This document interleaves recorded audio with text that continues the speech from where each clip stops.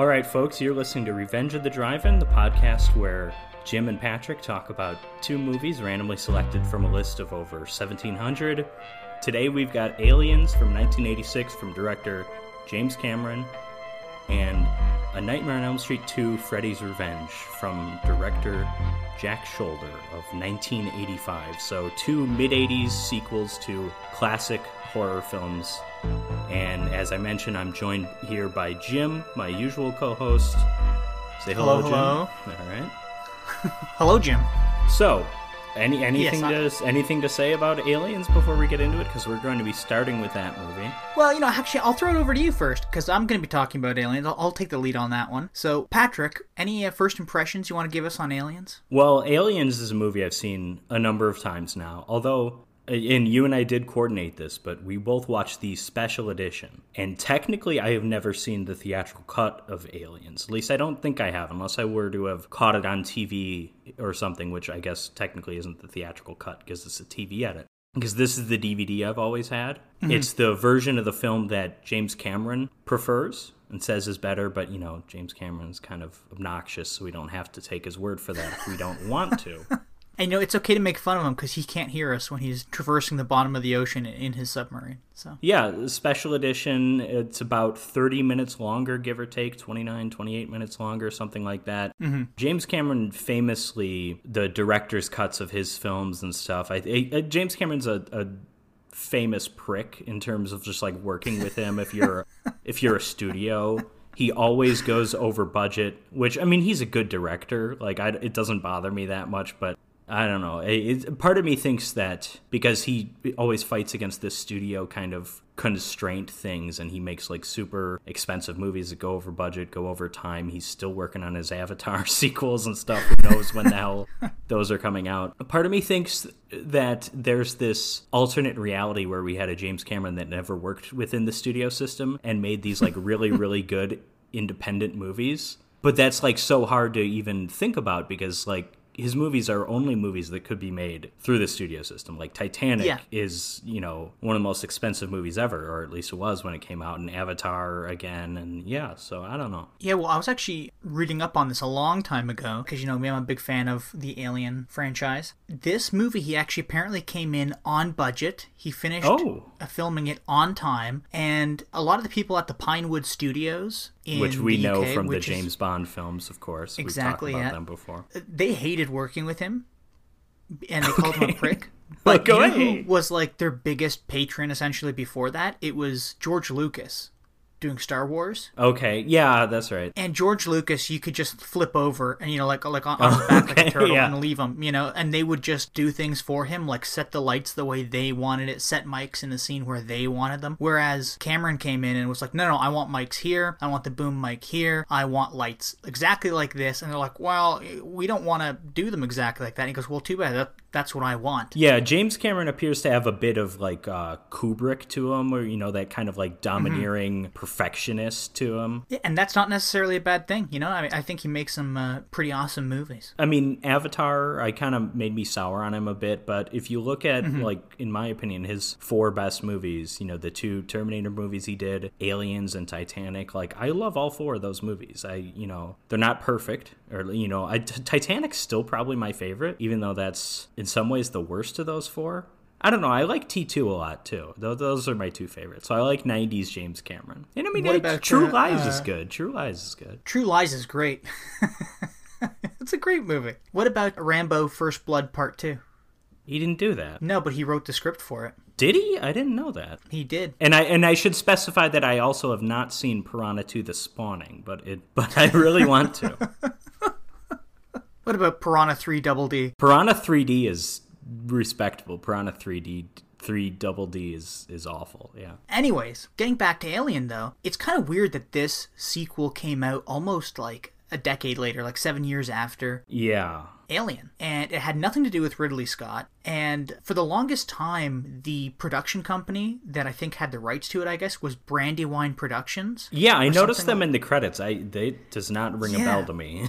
I don't know what the hell that is. I don't know if they exist anymore. But what had happened was, like, Brandywine had given, like, the distribution rights, maybe, to Fox. Yeah. 20th Century Fox. And Brandywine was trying to get a sequel made. And they wanted somebody kind of like James Cameron, because they had come across his script for Terminator, and and his work on Terminator, and his script for Rambo 2. Apparently James Cameron didn't really want to do it. He was like, it doesn't need a sequel. Alien is like a near perfect movie in his eyes. I guess they eventually convinced him to write like a 42-page script or something like that, just like a brief outline, and they really loved it. But Fox was refusing to greenlight a sequel, and they wanted to like hold on to the Alien asset, I guess. And they cooked their books and described Alien as a loss financially. And I don't know how any of this makes sense, but they were refusing to let it go, and they were trying to scare like third-party production companies away by calling the first movie a loss financially, even though it gained like $100 million at the box office. Yeah, interesting. It was like one of the best sci-fi movies other than like, Star Wars. Also, I wanted to say before we get into the plot, I would have, like, bet money, like, seeing this movie most recently. I mean, I would have thought this is the most expensive movie, to make that we have seen on this podcast that we've done. Wouldn't you guess that? Yeah, I would have. It turns out it's not. It's not even the second most. It's the third most expensive movie, at least as far as I can tell. One of the movies that's above it makes a little bit of sense to me. That's Silent Hill. Silent Hill was made for $50 million. Yeah. And I'm not adjusting these numbers for inflation, but Silent Hill was $50 million. That makes sense. It's a modern-ish movie, bigger budget, sure. The other one was Star Trek The Motion Picture, which is shocking to me. Because, there's a lot of big effects in that movie. But you can't tell me you couldn't have afforded Walter Koenig for minimum wage. And,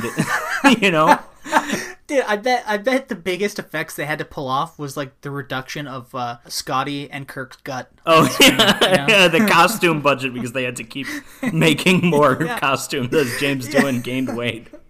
No, but that's crazy to me because like Star Trek as a property honestly wasn't much when the motion picture came out. Like without the Star Trek movies, Star Trek would be nothing. It was just this old series from the 60s that your grandpa remembers. It wasn't like a hot commodity. So I'm shocked to see that they spent $44 million on that movie and $44 million in 1979 money, which is a lot. It paid off, obviously. The movie made a lot.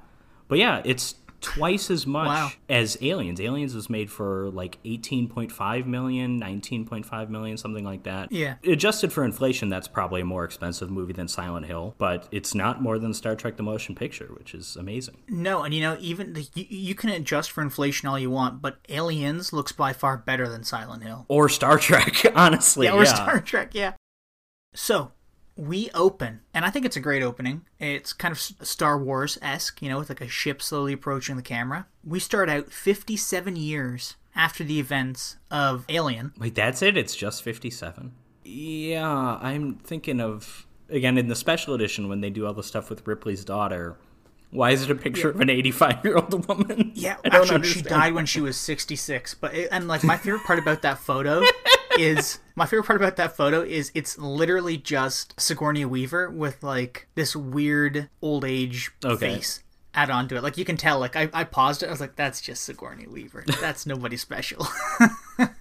So it's 57 years in the future, and we see Ripley and her cat Jonesy being picked up by this like space junker ship. Their escape pod, which was, jettisoned from the Nostromo, is being picked up by these junkers. And they find Ripley's body, they bring it to God knows where, to like this space station, and Ripley is woken up in this hospital. Which I want to point out, maybe foreshadowing for when we talk about A Nightmare on Elm Street 2, we got a better fake out in this scene than we did in anything in that movie. Oh, better dreams, better horrific dream sequence, yeah. Yeah, she has this awful nightmare where she's talking to this guy. Paul Reiser. Yes, yeah. And he's working for Weyland-Yutani, which is the mining group or / whatever they are. She has this awful nightmare where a chest burster comes out while she's in the hospital, and then she wakes up, and I'm like, wow, that was a lot better than anything in A Nightmare on Elm Street 2. This is 100% in the movie because this is a 7 years later sequel. Oh, absolutely. Because like home video, not really a huge thing when this movie comes out. It's like literally non-existent when Alien comes out.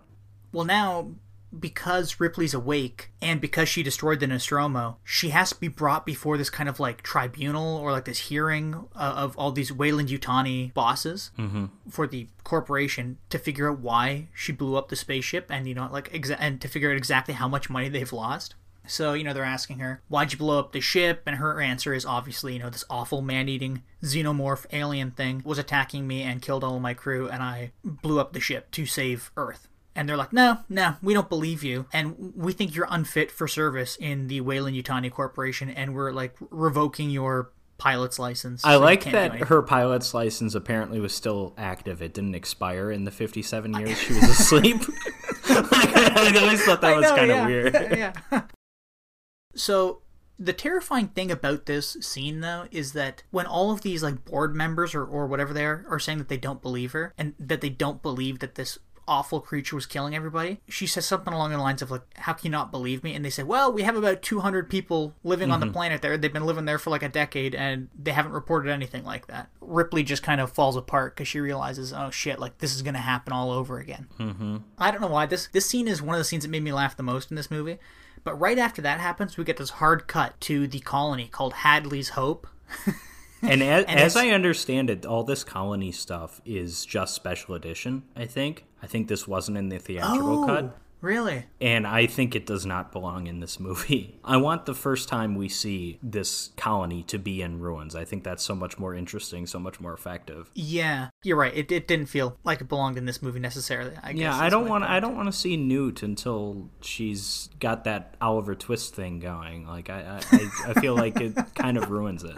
In a small way. Yeah. So, as you were mentioning, we see this colony in full swing, and they're a bunch of miners for the Weyland-Yutani Corporation, and this digger crew family, like this family, they stumble upon the crashed Promethean ship. Are they called Prometheans? I don't know. I don't think so. That big alien ship. Right, yeah. No, you know what I'm talking about, though, right? It's the Blue Man Group. Exactly, yeah. Yeah, so they stumble on this ship, the parents leave, and later we see the father come back with a facehugger attached to him. So sometime later, the guy, Burke, who helped wake Ripley up at the hospital. Yes. This guy, Burke, shows up at Ripley's apartment, and he's there to tell her that they've lost contact with this colony and that they want Ripley to head out to the planet with all these other Weyland-Yutani people that they've hired. Because, and they're not really admitting it, but they're like, we're worried that these xenomorphs are out there. And she essentially refuses until she wakes up in a cold sweat because she's really in rough shape. Ripley at the beginning of this movie is really not in a good place. She's not sleeping. She's having these constant nightmares. She hates her life because she had a 66-year-old daughter who died before her mother because she's been sleeping for 57 years. So she wakes up in the middle of the night, calls Burke up and says, if we go to this planet, are we going to be destroying all the aliens there and making sure that, none of them are going to hitch a ride home with us, and we're not going to bring any home with us? Yeah, she doesn't want to study them. She wants to just wipe them out. Yeah, and Burke agrees, and she says, okay, I'm in. I love the aesthetics of this movie because it is like that 80s kind of like dingy, grungy, nihilistic future. You know what I mean? Like all the hospital lab stuff is all white always, and then everything else where people live or actually do things in is all like gray and black and dirty and dingy and disgusting. Like in Ripley's apartment, there was just like garbage in the hallway in the lead up to her apartment, like it just looks gross. It's the same with this ship. So like in the first movie, at the beginning, we got all these beautiful, like long establishing shots of the Nostromo. And when we see Ripley and all these space marines waking up on, what's the name of the ship? Like the something? Oh, I don't even know. When we see them waking up on the ship, we get these long establishing shots that are like reminiscent of the first movie. And it still looks like it's that same kind of like antique 80s futuristic technology, and it also looks grungy and dingy. And I just really like that. I love that. Like those blue laser lights. That's my favorite. Yeah, so they're all waking up, and this brings me to my second favorite scene in this movie, and it's as soon as that like sergeant wakes up, he throws a cigar in his mouth immediately. Yeah, this is some of the best quality cigar chomping I've ever seen in film. This guy. Dude, he's literally chomping it. Yeah, it's great. There's a scene where it looks like he's just like he's literally sucking on it, and I'm like, oh, okay, that's enough. I don't think you ever see it lit either. Yeah. No, I don't think so. Yeah. Ripley wakes up on this big Space Marine ship with all these other Space Marines, and they all, I guess, get a brief introduction, and they're all kind of like these classic Army-esque characters. You know, they're all loudmouthed and cussing and wisecracking, and the whole thing is that they're like overconfident. They think, nothing. Yeah. That's kind of the point of all of these characters. They're overconfident. Yes, exactly, yeah. They don't think they can ever come across a challenge that they can't handle, and obviously they do. So. And we also have the guy leading them is Lieutenant Gorman. Yeah. And he's actually a rookie, and it's because of him a whole series of problems happen later in the film. But it's really neat to kind of see that. I know he kind of sucks as a leader. We kind of established that he doesn't really know what he's doing, but I also don't think it's necessarily his fault that things go horribly wrong. Also, I think it was kind of a weird decision to make him this guy who's mostly done simulated combat or whatever. Because I don't know. I just don't think that added a whole lot to the story, especially because ultimately the corporation is the one that really screws things up in this movie and in this series, really. Yeah, it's almost like he was kind of like a patsy or something, like he was expected to almost have him and his team fail. One of my favorite characters in the movie is the android on board named Bishop. Yeah. Who is the new Bilbo Baggins. He's the new Ian Holm. Yeah, played by Lance Henriksen, who was just in Abominable, which we did last week. So, a returning face. Look at that. But yeah, he's great. And believe it or not, Ripley hates androids because of her run-in with Bilbo. She's a racist. Yeah, there's a bit of a conflict there, but for the most part, they get over it throughout the movie. Yeah, and I like that it makes sense that she would have that view on androids, but I also like that the film doesn't waste too much time on it.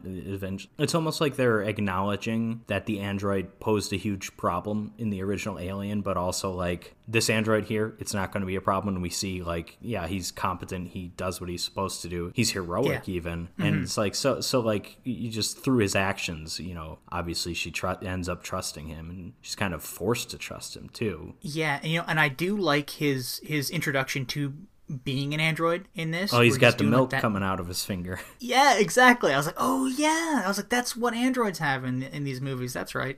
I also like the performance by Lance Henriksen too, because he does this kind of soft-spoken, kind of polite guy. He doesn't show a lot of emotion or anything, but he's also like, there's something about his eyes where he has just kind of this blank expression that really communicates android to me in a way where it doesn't come across as stupid. It's just like, I don't know what it is. He's just right for this part. You know what? I agree with you, and I also thought his performance in this reminded me of Michael Fassbender's performances. I would agree, Prometheus and Covenant. Yeah, Fassbender nails that aspect of his character pretty well, too, where he's just this, like, complicated being that understands emotions but doesn't quite feel them all the time, maybe. Yeah, I was sold on Fassbender Bot when he started styling himself to look like Peter O'Toole / Lawrence of Arabia. Oh, and he started drinking heavily and going on Carson and whatever. Yeah, exactly. Yeah, riding camels onto Letterman. Yeah. When the ship arrives at the planet, everybody kind of gets into this drop ship, and they fly down to the planet's surface, and in this dropship, like the Space Marines and Ripley and Burke and Bishop are all in like this like little tank. But the dropship leaves them on the planet, and it takes off. All those Space Marines are given like these camera helmets where they can monitor what they're seeing through the through these like television screens feeds, in the tank. Yeah, it's like Halloween Resurrection or whatever, the weird, almost kind of found footagey Halloween sequel that sucks. The one where Busta Rhymes beats Michael in Kung Fu. So when they actually set foot on the planet at the colony, the Marines find nothing. Absolutely nothing, but they do find all these like signs of battle. Like there's no life anywhere except for like battle scars all over the building. They find the gerbils. Yeah, they find gerbils and like acid holes in the floor, acid holes in the ceiling, and that's when Burke turns to Ripley in the tank. He goes, "Oh my God, you were right. They're all over this place." And kind of stupidly, this Lieutenant Gorman, this rookie lieutenant, declares that the area is safe. So everybody leaves the tank and meets with the Marines who are in the colony at this point. They then all kind of come upon this laboratory where there's a bunch of face huggers in jars. And we get this great little jump scare where one lunges at Burke while it's in the jar, and it's just like making out with the side of the jar. Mm-hmm. And it's really disgusting. Like, I really like all the effects and like creatures in this movie. Yeah, and this is Stan Winston doing the effects, or at least doing a lot of them, or the creature design or whatever. Did he have anything to do with the original? I don't think he did, but I'm not sure. No. But yeah, Stan Winston is like one of the big effects people in the history of Hollywood. He's no longer with us, but he was involved in Jurassic Park. He's involved in the Terminator movies, all these like big action movies. Some of his best work, believe it or not, Pumpkinhead. That is like my favorite creature design ever in a movie. Like, the movie's not great, but that Pumpkinhead monster is pretty special. And if I'm not mistaken, he directed that movie as well. Stan Winston did. I'll be honest, I've never seen Pumpkinhead. Oh, Pumpkinhead's I assume it's on our list, though. It's Pumpkinhead's great. But hey, another classic role for Lance Henriksen in that movie. Well, hey, you know what? That's funny, because actually you just reminded me about something. Isn't it kind of funny that James Cameron directed a movie that co-starred Bill Paxton, twice, by the way, where he directs a movie about a story of like a doomed crew? Like, he got this and Titanic. I mean, they're very different, but... but I mean, like, Bill Paxton's just his regular... Like, Bill Paxton's in The Terminator. He's, like, the punk guy that Arnold steals the clothes from. And so it's like, every director has their regulars. It's, for Cameron, it's Bill Paxton... It's Lance Henriksen, because Lance Henriksen's also in The Terminator. Lance Henriksen was going to be the Terminator at one point. Really? But yeah, because I think the original idea was to make the Terminator more like could blend into any situation. But then they're like, here, let's get this 400 pounds of muscle Austrian man who can barely speak English. This will be better. So it's like, yeah, so... every director's got their go-to guys. I mean, it's not like James Cameron's Wes Anderson or Christopher Nolan. No. Like, there are people that repeat far more egregiously. So I guess the only other semi-important thing to mention about the Marines entering the colony with Ripley is that they find this girl named Rebecca, but she goes by Newt. She's really not that much of an important character. I mean, she drives the story along in her own way. She's also thematically important. Everybody. Because there's a theme of like motherhood going on. Like, obviously Ripley, we learn in this movie she is a mother. We knew basically nothing about her in the first movie, remember? Mm-hmm. And here she's a mother, but her daughter's dead, and now she's going to replace her with this new daughter, kind of. And then obviously the motherhood comes back with the aliens themselves too. Yeah, exactly. Yeah. Well, after they find Newt, the Marines are trying to get answers out of her as to what exactly happened to the colony, but she's just really not talking. Right. So Hicks, one of these Marines, he comes up with an idea to track the colonists. Hicks is Michael Biehn, another Cameron regular, because he's in The Terminator and The Abyss. Yes. Anyways, these Marines, they decide to track the colonists by their medical implants, I think they were, that they all had to have put in them. And they discover that literally all of the colonists are below this cooling station of a power plant. So they just decide to head over. Yeah, and this is when Ripley, of all people, is the one that notes that, hey, they can't use bullets there because they'll just explode everything. This is something the lieutenant should be on top of, and he's not. Reaction. Yeah, but again, this is just like, I don't know why it's important that the lieutenant doesn't know what the hell he's doing here. I like that we see that Ripley's competent and smart. Yeah, which we'd already seen her with that, like, as they were flying to the planet, because she was using that, like, exosuit loader. Yeah, which is important, obviously, because it pays off later. But that's a classic scene of, like, kind of the bigotry of low expectations of Hicks, who's Michael Biehn, and the cigar chomping like drill sergeant guy. They're like, I don't know, can you do anything to help us? And she's like, yeah, sure, I'm certified to use these things. And it's like, okay, but she's familiar with 50-year-old technology. I don't know about this, but she uses it, and then they're like all laughing. It's like, oh wow, you showed us. We didn't think a woman could do this or something. I mean, she's technically probably in her 90s too, if you think about it. Well, yeah. The Marines head over to this coolant station underneath the power plant, and they find all of the colonists. They've all been like cocooned by the xenomorphs. And just as they walk in there, it's absolutely disgusting. There's this colonist who's still alive. I think she says something like, kill me or help me. And then this chest burster comes out, and it's just all bloody and gross. And because they can't fire any ammunition down there, they've been told to use flamethrowers. Mm-hmm. And they just hop in there and just burn this woman and this chest burster. I don't know a lot about thermonuclear power, but I feel like this is just as likely to cause an explosion as a bullet would be, but what do I know? Yeah, we're not scientists. When they do that, it just like wakes up all the xenomorphs that had been hiding in there, because, you know, if every colonist was captured and cocooned and all of them are dead except for maybe like one or two, there's got to be a lot of xenomorphs, right? Sure. And that's correct. They're all over the place. They're crawling down the walls, crawling off the ceiling, jumping off the ceiling, and things immediately go from bad to worse.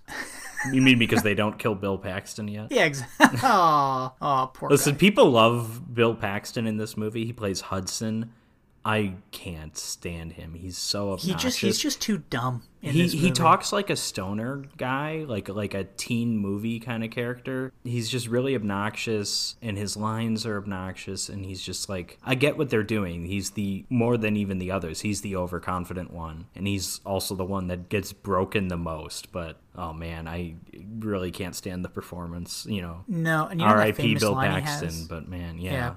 But he's got that famous line in this movie. It's game over, man. Game over. Apparently, because, you know, James Cameron kind of let people do their own things for the most part. There's rare lots of improv for him, I think. Yeah, and Bill Paxton said that he came up with that line because he assumed that his Marine character would have done like a lot of video games, like training modules, like virtual reality training or something. Because I also read I read someone writing about it, like that was the first significant, you know, gamer joke in history, and it's like, I don't care. I don't. I don't care. It's like, it was like writing about it like, oh, gamers have been like repressed, and it's like, no, just who cares? I don't care. Stupid. No, you know, this movie, screw the gamers, this movie's all about the action. And this scene that I'm getting back to, when they discover all the colonists, it just turns into chaos immediately. This person who's got a flamethrower, they get plucked up by one of the xenomorphs, and as they're like flying into the air, I love this so much, they shoot the flamethrower off, which catches somebody on fire, and that person falls over like a railing to their death, but their backpack catches on fire, which has got like a bunch of grenades in it, and that backpack explodes and kills another Marine. And it was all like in the span of like 15 seconds. I just thought that was amazing. I loved all the explosions. And yeah, then they all start like fighting for their lives because they're just completely surrounded by xenomorphs. Poor Sergeant Johnson, he gets eaten by the aliens. Then Ripley has to take over because the rookie lieutenant sort of freezes, and they're in this like mobile command unit tank, which is pretty far away from this. They're in the tumbler nest from the Batman movies, basically. Exactly, yeah. Except this one looks like a shoebox. Ripley takes control, and she drives this shoebox with wheels towards the xenomorph nest, and like busts through it to save the remaining Marines. And also another great scene, because I love whenever the Marines are in the scene with guns, which is like the entirety of the movie, they just dump bullets into anything that moves, and I love it. When Ripley comes through with the tank, they're trying to get in the one side, and a xenomorph jumps down, and I forget who it is, but they just start like unloading on the xenomorph, and they're just like ripping it to shreds. Like one arm pops off, the other arm pops off, then it like explodes with like acid blood. Yeah, the acid blood, and like kills another guy. Which, if I have a complaint about this movie, it's the acid blood seems to be a bit, you know, the movie picks and chooses when the acid blood is super important, because there's a scene Ripley's about to run over one of the xenomorphs in the car, and it's like, okay, wouldn't the acid blood like affect the tires or something? I mean, we saw that it goes through like multiple floors on a spaceship.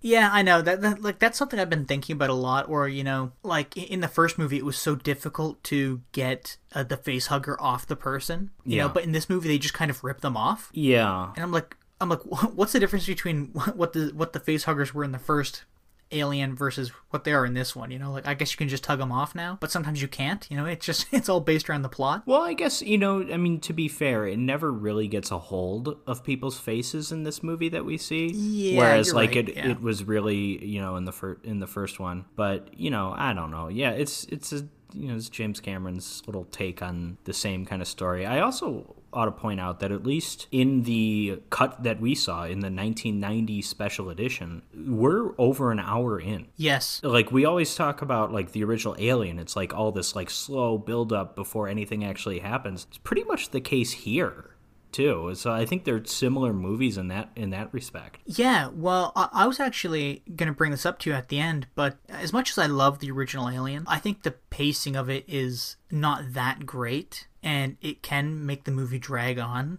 the pacing in this, even though we watched like a 2.5 hour long movie, I thought the pacing in this was great. Even though the whole first hour was them getting to the planet and like fighting the aliens. Well, I think the difference is what happens after, like at this point, like the movie changes in this scene, obviously, and it's not wall-to-wall action for the rest of the movie, but there is a lot of action. Mm-hmm. But the movie does stop long enough for us to kind of catch our breath and us to learn more about the stakes changing, the situation that all the characters are in changes a few times, and it's like each time we kind of stop, it's like that perfect amount of like exposition and amount of like advancing the story. I think it's I shat on the first Alien enough when we covered that movie because I'm not the biggest fan of it. I'm not going to say, that this movie is paced so much better than the original Alien, but like it's, on its own terms, it's paced very, very well. I do agree with that. Yeah, and I mean, speaking of the pacing specifically, and to give an exact example, I mean, right after the scene that we just spoke about, there's a few minutes of exposition while they're waiting for the dropship to come and pick them up so they can go back to their ship in orbit. Yeah, they're going to nuke it from orbit, which is awesome. Yeah, which that would have been so cool to see. Just wait for the J.J. Abrams Star Trek movies. You get what you want to see in those. Fuck off and fuck you, J.J. Abrams. You absolutely ruined a franchise I love. God damn it. Did he do Star Trek Nemesis? I mean, Star Trek was a damaged property before he came on, to be perfectly fair. Yeah, either way. Fuck you, J.J. Abrams. Though I'd be very polite if we met in person, just saying. His company was behind the remastering of Phantasm. He gets some forgiveness in my eyes. Yeah, okay, fine. He gets a pass. This dropship comes in to pick everybody up, and there's an alien that's snuck on board, and it kills the pilot, and the ship crashes in like one of the most spectacular explosions I've ever seen on screen, I think. And like the ship crashes and then rolls and then just breaks apart in this huge fireball while the characters are kind of standing in front of it, and they have to duck into like cover and stuff. It's just such a cool explosion, and like that satiates you for a while. You feel satiated. You're like, oh yeah, this action's great. I could put up with another 20 minutes of dialogue. Well, yeah, that's like a climactic portion of that action scene. Basically, it's like, okay, we ended on a bang. That's kind of like the end of what, like the second act or something, or I guess maybe even the first act. I think it's the end of the second. I think we have a very short second act. I think the second act is they arrive on the planet, or maybe the second act starts when she's on the ship and she's meeting all those characters. Yeah. And then the second act ends here, and then the third act is it's however many characters we have left. Which who do we have left? We have Ripley. We've got Ripley. We have Newt. Yeah. We have Bishop, the android. We have Hicks, Michael Biehn, who he's kind of in charge now. I think they're all. I think all these people are like privates, but he's like, just whatever, I'll be in charge. Well, because Hudson he's like snapped basically. Hudson, Bill Paxton, he's not fit to lead. Yeah, and Lieutenant Gorman, who also isn't fit to lead, but he is. Well, he's like unconscious. He got knocked out. Yeah. And then there's what's her name? Vasquez. Velasquez. Oh, that's Vasquez. It. Yeah. She's one of the most fun characters. We don't get that much of her, but she's fun. She's shown to be kind of tough, a little annoying and overconfident, but kind of witty and kind of just an asshole, which is great. Oh, and we've also still got Burke from Weyland-Yutani. Right, yes. He's still kicking around.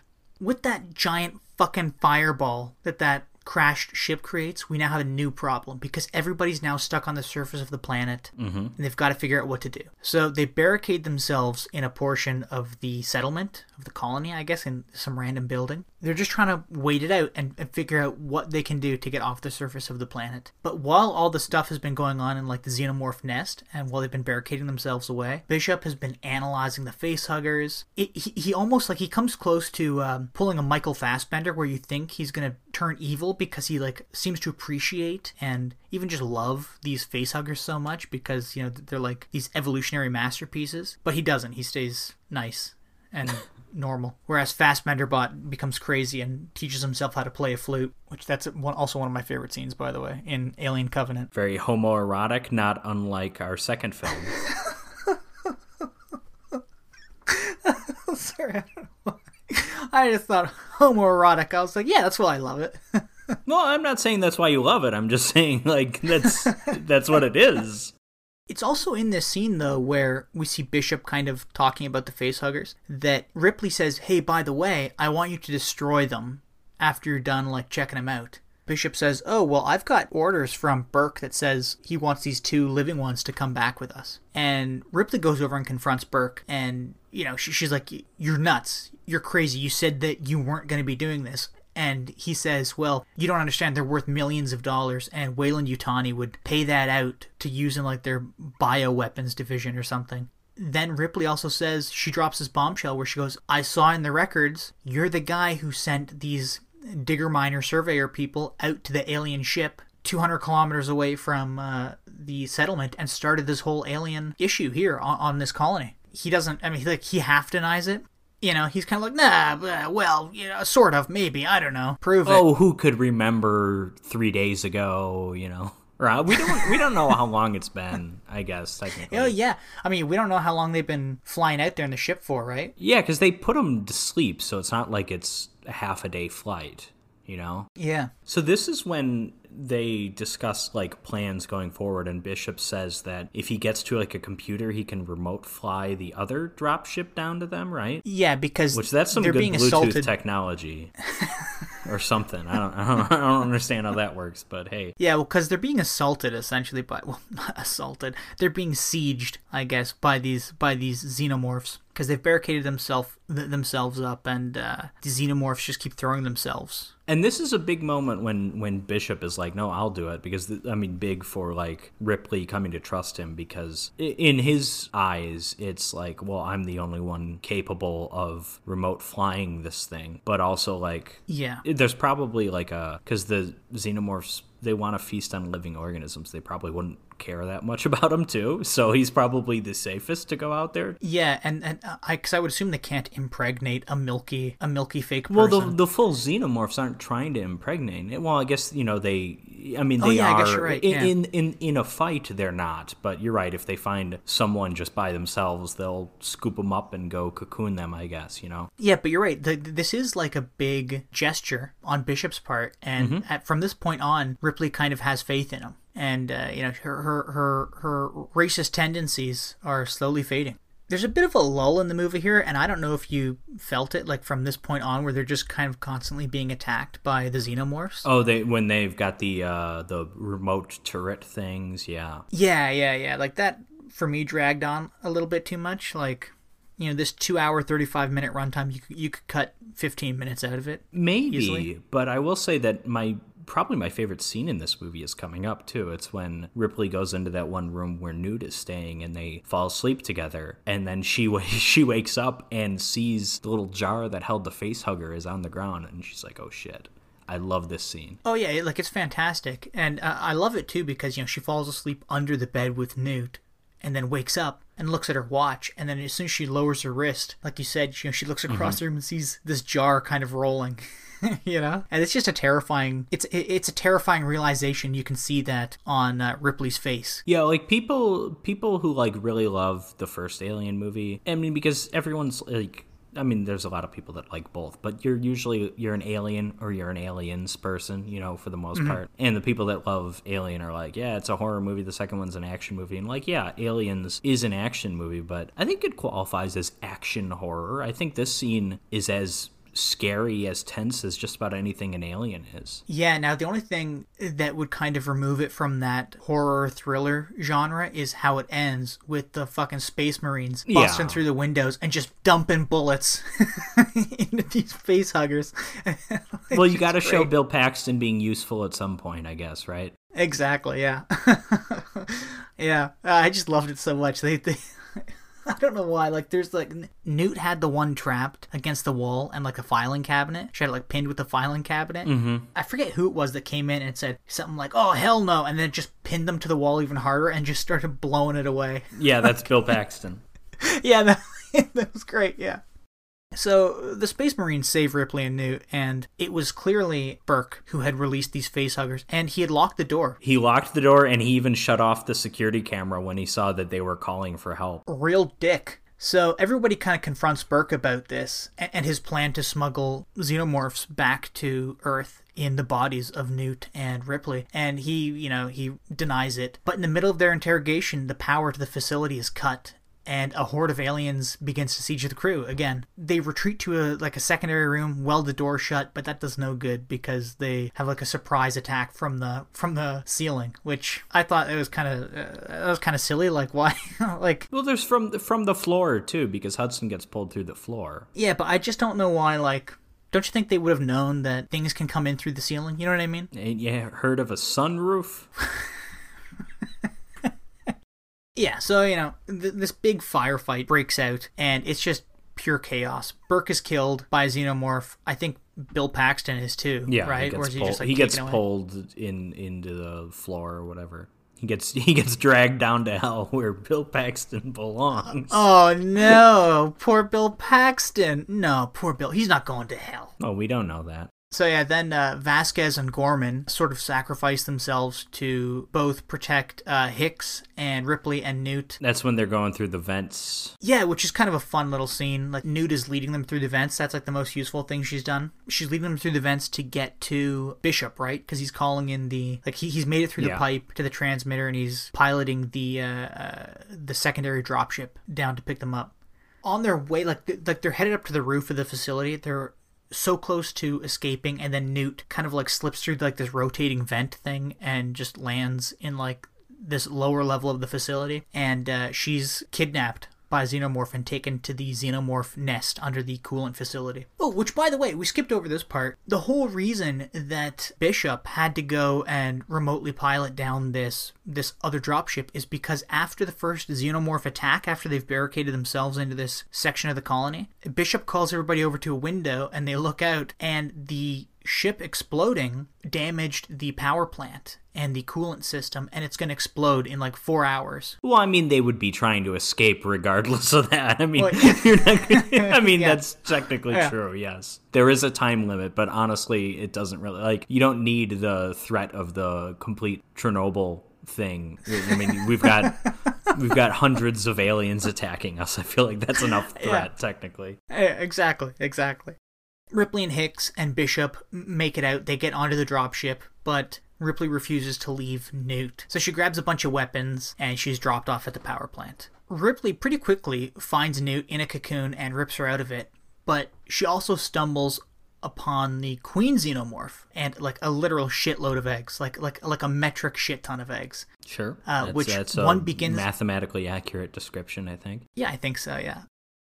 This one egg starts to hatch right next to Ripley, and she just burns it down with a flamethrower. Then she just starts lighting up this whole room full of eggs with her flamethrower. Not immediately, because she has like the queen makes a motion towards her, and she's like using the fire initially as like a threat, because the queen's coming towards her, and there's also these two other aliens coming from the side, these two other xenomorphs, which to me look like the most like people in costumes in this entire movie. I think they're the worst looking aliens. So she kind of like shows the fire. She shows like what the flamethrower can do, and then points it at the eggs, and the aliens kind of back down. I like that a lot. That there's this like they understand what she means. They're not big dumb bugs. I mean, they kind of are, but they're like, okay, no, they're like ready to let her go. But then she starts taking them all down. She burns the shit out of everything, including those two people in costumes. Yeah, it's great. She's just like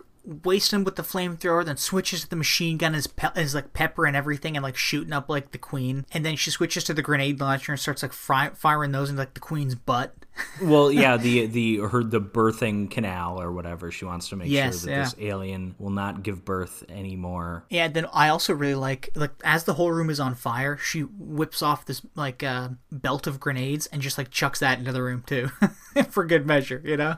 Her and Newt escape, and as the whole power plant is exploding, they escape, fly back to the ship. But it turns out the Queen Xenomorph hitched a ride and has gotten into the main ship, and we're only alerted to this when a drop of acid hits the floor in front of Bishop, and then she gorily rips Bishop in two, and there's like all this like milky blood coming out of his mouth and everywhere. It's disgusting, but it's really amazing to watch. Yeah.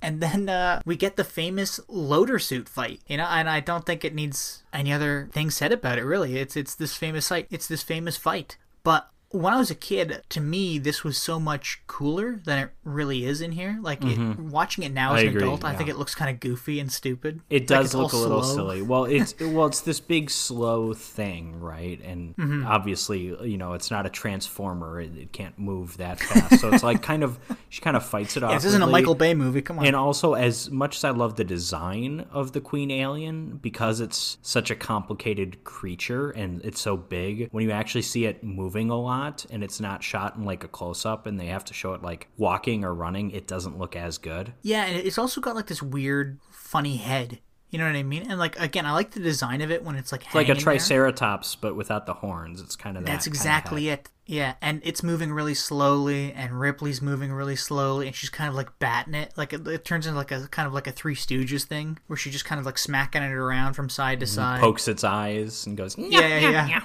Woo, woo, woo, woo, woo, woo. And she starts choking it, and eventually she kind of pins it with the loader suit and manages to open the airlock. And quite dramatically, much like the first movie, it's sucked out into space. And poor Bishop, he's still alive. He almost gets sucked out to space, or the top half of him almost does anyways. But they close the bay door, the cargo bay door, before that happens. We end with Ripley and Newt laying down in their cryopods to sleep. And that's really it. An exciting end to an exciting action-packed movie. So Patrick, what'd you think of Aliens? I like it a lot. I don't like it as much as I remember liking it, and I think a lot of it was the climax wasn't as exciting as I remembered. But it is a good movie. It's got a lot of build-up, and then when shit actually hits the fan with all the action in the second half, you don't feel cheated. Like, I think it works really well. And I like it. It's just... I mean, obviously I like horror movies a lot, but to me this is just a more entertaining version of... It's basically the same premise as the original Alien. The only difference is they kind of know what to expect, and there's Newt. Like, those are... Other than that, it's the same story, basically.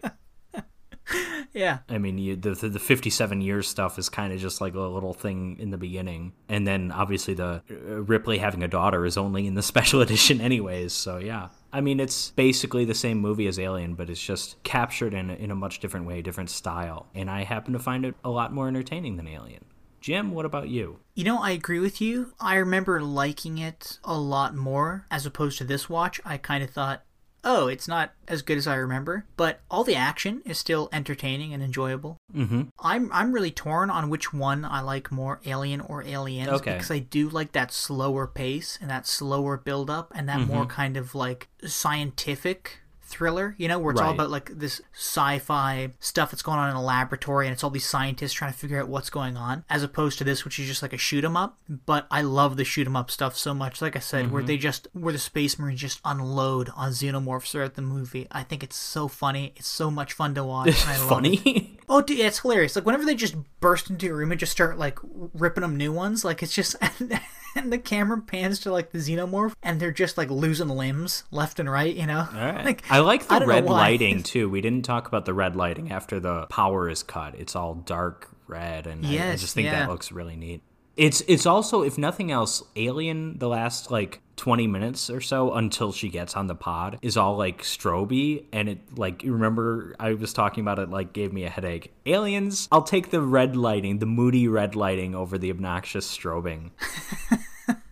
I'm pretty torn, but I do, for sure, I really do like this movie. I thought, and I like fantastic. The character stuff in this too. That's something that, you know, in Alien, there really wasn't anything to the characters. They were just kind of like real normal people. And I like this is a bit more, you know, a bit more traditional movie where, you know, we've got some kind of character arc stuff a little bit with Hicks and Ripley kind of forming some kind of friendship kind of thing, like a mutual respect kind of thing. I don't know, but I think even if you take away the motherhood stuff, I think Ripley is just a much more compelling character here when she's dealing with Newt than when she's dealing with that stupid cat.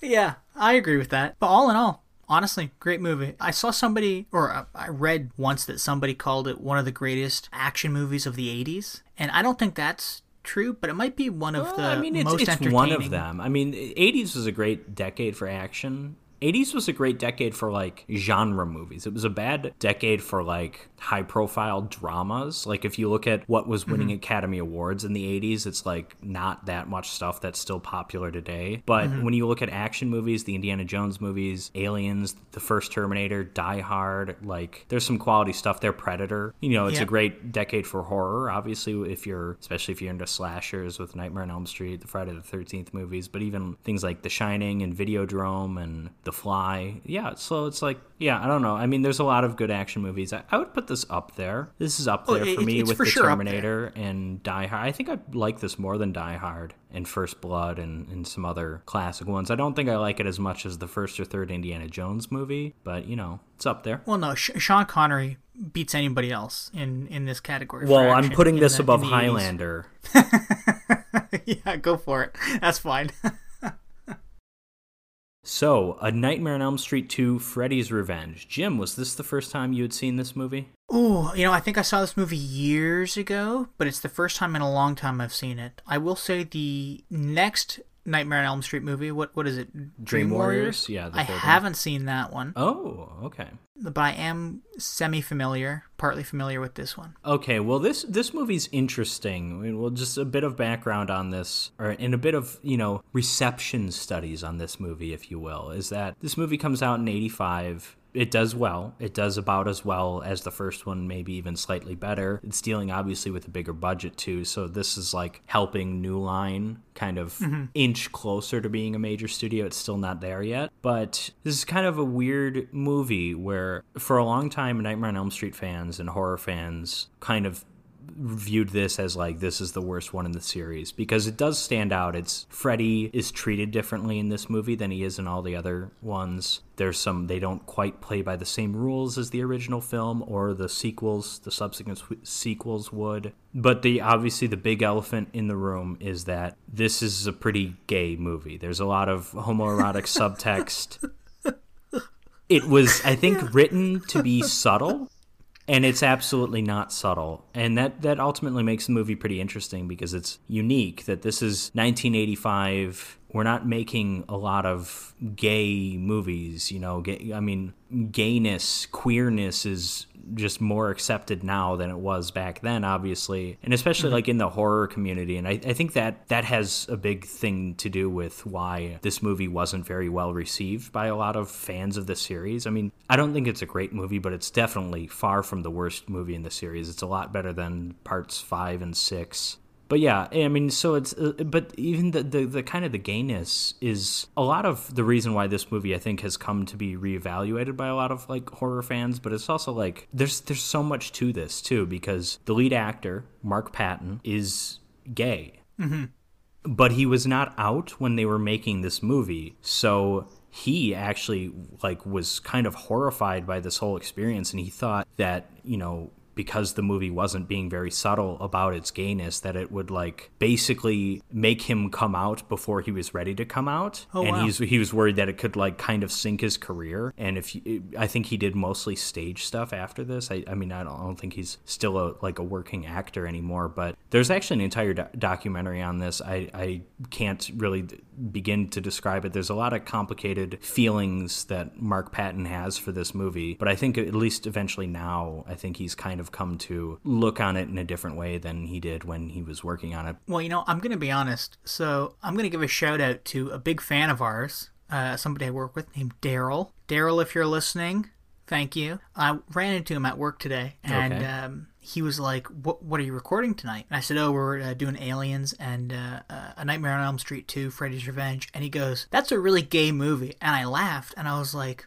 oh, I guess you're right. It is. It is a gay movie. It literally is. And like, for some reason, I hadn't actually put all those points together until he said it. And I was like, oh, it is a gay movie. He's right.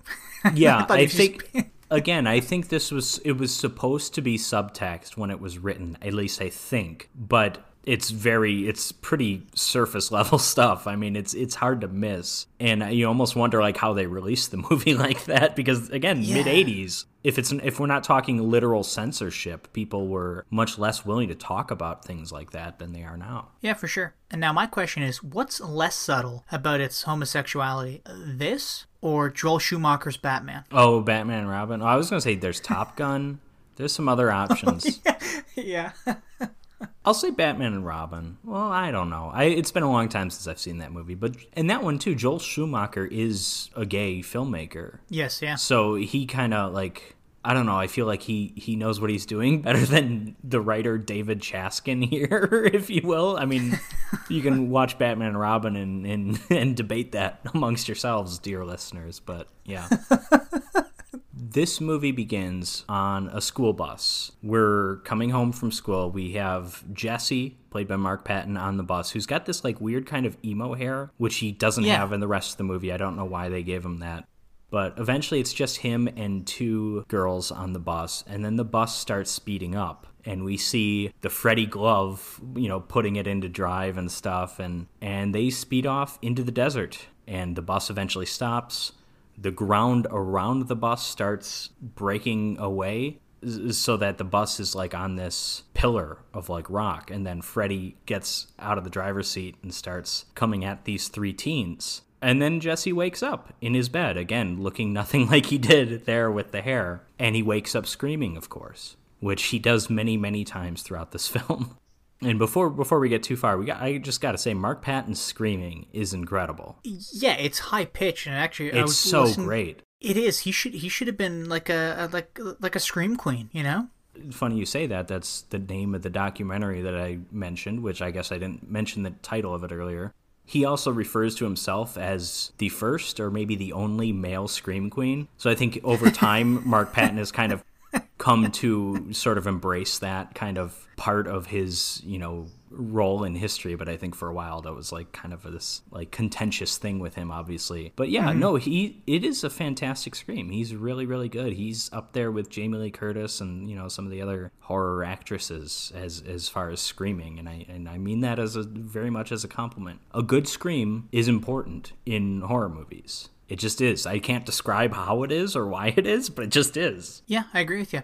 Now, I will say the only thing I don't like about like this 5-minute opening is the whole... Oh, I'm not the biggest fan of this opening at all. I don't really like the scene that much. And it's other than the scene itself, I don't like that Freddy is shown in it so prominently, like right off the bat, Well, right off the bat too, if you're paying attention and if you know what Robert Englund looks like when he's not in Freddy makeup, Robert Englund is playing the bus driver. Which I like that's kind of thrown in there, because Robert Englund is not a big star in 1985. People you show someone a picture of Freddy Krueger and you show someone a picture of Robert Englund at that time, and they probably wouldn't have known that's the same person. So I think that's kind of, they can sneak in a little Robert Englund makeup-free cameo in there. Yeah, and as soon as I saw that, I was like, oh, I know, I remember where this is going. And then that quick shot of Freddy's gloved hand and his sleeve, I was like, you could have done that like a little more subtly. You know what I mean? Like you could have...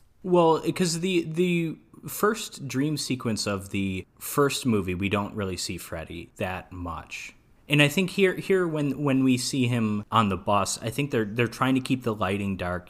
They're trying to not show too much of him, but I think I understand what you mean. There's still maybe a little bit too much of him, even though there isn't that much. It almost felt like by this point Freddy was also an icon. I don't know if I'm right about that at all. I don't think you are, actually, if I may. Yeah, it's fine, yeah. I don't think, and you'll see this a lot in movie series. We've talked about it a little bit with the James Bond. We've definitely talked about it with Friday the 13th, because Jason doesn't even have his hockey mask in part 2. But I don't think they quite knew what they had with Freddy. I think they knew we've got an awesome premise, but they didn't even know how important Robert Englund was to the role, because originally they didn't cast him. Originally they just had this, I think it was a stuntman playing Freddy.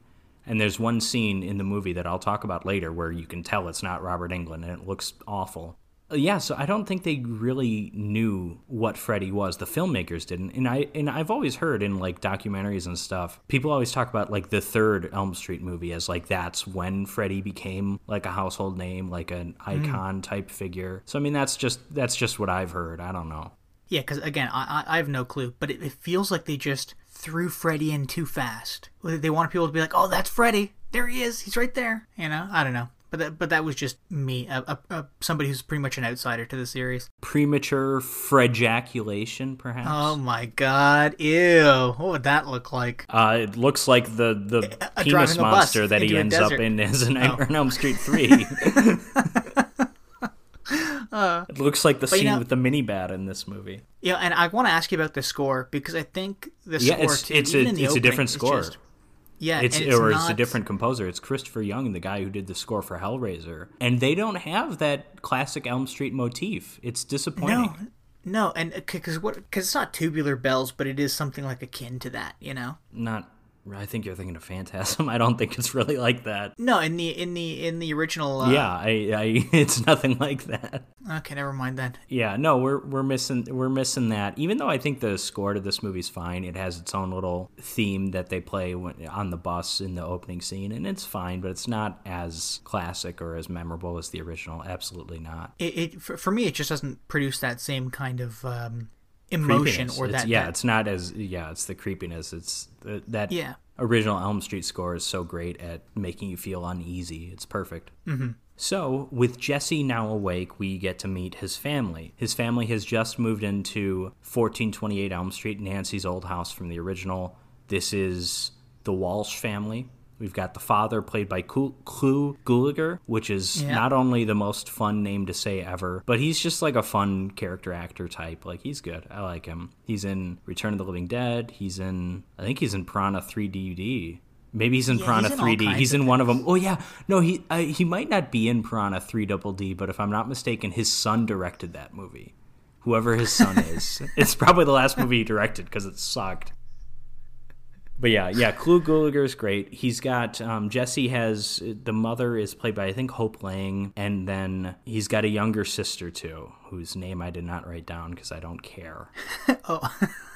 So, Jesse goes to sit and talk with them at breakfast. There's complaints about the house being too hot, that there's a problem with the air conditioning or something. The little sister goes through this box of cereal to get these, like, Fu Man fingers is what they're called. They're basically like little cones that you put on your fingers. Dude, that is the best. That's my favorite scene in the movie. She's eating this cereal so nonchalantly, and it's called Fu Manchus. Yeah.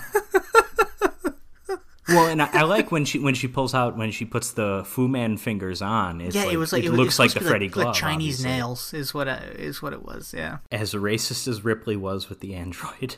I know. Yeah. So Jesse takes Lisa to school. Lisa's played by Kim Myers, not Meryl Streep, even though she looks just like Meryl Streep. Or like a young Meryl Streep. She really does. But they're friends. Lisa is like this. She's really rich. And so I get the impression she's a year or two younger probably than Jesse, because otherwise she would drive herself to school, right? Especially because Jesse drives this beat-up piece of crap car that he doesn't even use a key to start. Yeah. I like that. And she's like, "Whoa, aren't you worried someone would steal it?" And he's like, "Steal this, deadly dinosaur," or whatever, I think is the phrase he uses. Yeah, it's great. We don't really understand their relationship yet. I mean, it becomes a romantic thing, sort of. Not even sort of. It becomes a romantic thing. But it's first like, okay, are they friends? How long have they known each other? Because Jesse's just moved to this town. We don't know what's going on. But the next scene we have is the little baseball scene where at gym class, Jesse gets hit in the head with a baseball hit by Ron Grady. Grady, yeah. I didn't even know he had a first name. But yeah, it hits by Grady. Hit by Grady, and then on the base path after a rundown, Grady and Jesse get in a fight that ends. Well, it actually starts with Jesse getting his pants ripped down. So this is their first ass shot of the movie. It's made even more noticeable because the women are like, "Ooh, nice ass." Oh yeah. Oh, yeah, because Lisa, among others, are watching this because they're at their little archery thing. But yeah, so then Coach Snyder has the two boys stay after school and doing just push-ups. then I like this because at first you think like, okay, Grady's the asshole, he's gonna be like the bully, but no, they make up their differences like really quick. Like Jesse's just like, hey, you got a problem with me? And he's like, no, I'm just having fun, it doesn't matter. And I like that. Oh yeah it was nice. It was nice that it didn't turn into like one of those high school things, you know, like something you see in a movie that revolves around high school where it's like, I'm gonna beat you, man, you know, like it's just, you keep on running into the jock, you know, but he was just like a cool dude. Yeah, it becomes a friendship, you know, the friendship that we don't really understand that well, but hey, they're friends. And importantly, Grady also mentions that Snyder hangs out at, quote, queer S&M joints. Yeah, see, you know, I'll be honest, I missed that. Okay, well, totally, I mean, we see the joint later on. Yeah, we do. So Jesse continues to have, obviously, these nightmares. In his next one, he comes face to face with Freddy, and here Freddy's like, hey, I need you. You've got the body, and I've got the brain. And then he does this awesome thing where he pulls back the skin on his head and presumably his skull too, because he exposes his brain, and it's just incredible. I like that. Yeah, that part was cool. Yeah, the makeup effects here are really great, and this is, it should be noted, this is a bit of a different look for Freddy. He's darker looking. It looks less like makeup. It feels more real than it did in the first one, and it's a creepy look. His nose is a bit more hooked too. He's got more of a witchy look. His eyes are kind of more sunken. It's an interesting look, and each Elm Street movie has kind of its own tweaks to the Freddy makeup, but this one is probably the most unique other than New Nightmare, I guess. The only thing that kind of takes me out of it is he talks a lot in this movie, but it's never like him trying to scare anybody for the most part. It's usually just him having a conversation with Jesse. And I'm just like, this isn't scary. This is just a creepy looking dude having a conversation with a guy who's upset all the time. Yeah, and I guess that's just kind of the role they gave Freddy. He's not... His whole thing throughout this movie is he's trying to get Jesse to do his bidding, I guess. Mm-hmm. So he's not really trying to kill Jesse. It's a weird... Freddy never acts like this in any of the other movies, so it is kind of a different role in which he's cast, if you will. So at school, Jesse falls asleep in science class, and Grady plays a prank on him where he puts a snake, like a boa constrictor, on him. And yeah, dude, I like this scene a lot because this one was the best fake out in this movie. Yeah, because you think it's a Freddy dream. Yeah, because all the other Freddy dreams up to this point, which I think there were only 2 or 3, they were all pretty obvious that they were Freddy dreams. Well, yeah, once the bus starts going through a desert in the middle of Ohio, sure. Or when he comes downstairs and drops like the pickle jar or whatever, you know, and sees Freddy outside, you're like, okay, this is a Freddy dream. I get it. But this one was a great fake out because it was kind of like the dream at school in the first one where it was so seamless, you know. But then I was like, oh no, then I was like, it's gonna be a Freddy dream. Oh, it's just a great prank. And awesome. It's tense too. The boa is like going around his neck. It's like on the shoulders, like moving towards the neck. It's like I get uneasy watching that. Yes, yeah. But anyways, Jesse screams as he wakes up, and then the science teacher apparently thinks he did that. he like gets mad at Jesse, and he's like, "What the hell's wrong with you?" But put that snake back. You know, I like too. He's not mad at Grady. He flips Grady off, I think, but he's laughing about it. Like he's like, "Oh yeah, you got me." Yeah, I almost got choked to death by a snake. Ha, you got me. I want what they have. Okay, I want a friend I can almost murder with a snake, who will still appreciate my friendship. So Jesse is about to go hang out with Lisa, but his dad won't let him because he has to finish unpacking his room. And this is the best scene of the movie. It's inarguable, this dance scene. It's so great. It's so stupid, and it's so funny, but like embarrassing because the song playing cringy. The song playing is "Touch Me" by Fonda Rae, which is like a kind of it's an 80s song, but it's kind of a disco song. It was a minor hit that was covered in the 90s and became a much bigger hit, actually, by Kathy Dennis. But it's a fun song. And anyways, Jesse puts on this song as like motivation. And though he does clean things up, he also dances. And there's the close up of him using his butt to like close the drawer, which is really funny. Yeah. And I love that it's not one motion, because if it's one motion, you can kind of understand it. But no, it's like he does like two or three. It's got to be 3 butt taps. Yeah. And then he's trying on like the goofy sunglasses, and then he's dancing on top of the bed with a little mini bat, which he's holding by his crotch. And he does this like forward thrust, and then there's like a pop sound effect. Yeah. And that's like right when Lisa and his mother come inside. And it's like so embarrassing. But oh my god, so dude! If awesome. I had done that, I would have just wanted to kill myself. Like I would never. No, I would never want to be seen again. But why would you do this? I love that this. But this is. But that's also kind of what I like about this movie, and what I like about how it kind of portrays Jesse. It's sort of an inversion of like the male gaze to a certain extent. If you watch a lot of like slasher movies, maybe we don't see a scene just like this with female characters, but female characters in a lot of those movies are treated like objects. We get butt close-ups, maybe not in jeans, but maybe not closing drawers, but we get things like that. We get like pillow fights in some of those movies and stuff at like slumber party type things, and it's like I like that this is kind of a twist on that, where we're seeing dumb shit done by a male character. It's kind of great. Yeah, you know what? I actually, when I watched this scene, I thought pretty funny.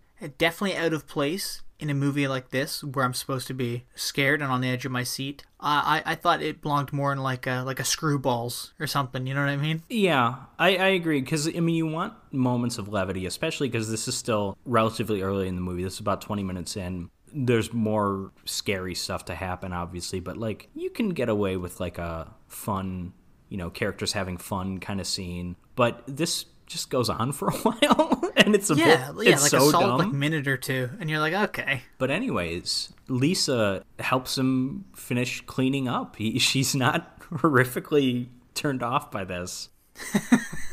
And as she's helping him, she finds a diary in his closet, and it's Nancy's diary, and they're reading from it. And at first, it's like her lust for Glenn, her boyfriend, Johnny Depp. And then they flip the pages, and it's like, she's reading it, and it's like, oh, he comes for me at night. And they're like, oh, this is more horny stuff. But then it's describing Freddy, and it's describing how he wants to kill me. And it's like, oh, this is weird. And then I really liked that scene. Oh, I do too. Yeah, the back-to-back scenes, for very different reasons, are probably my 2 favorite scenes. This diary scene and then the dancing scene that happens right before it. Both very, very well done in their own ways. That diary reading scene was so great, because when Jesse starts reading that bit where he's like, he comes for me at night, under the covers, always ripping, tearing at my shirt, and they're reading it it could sound hot and heavy, but we as the audience knows, oh my god, it's Freddy. And then as soon as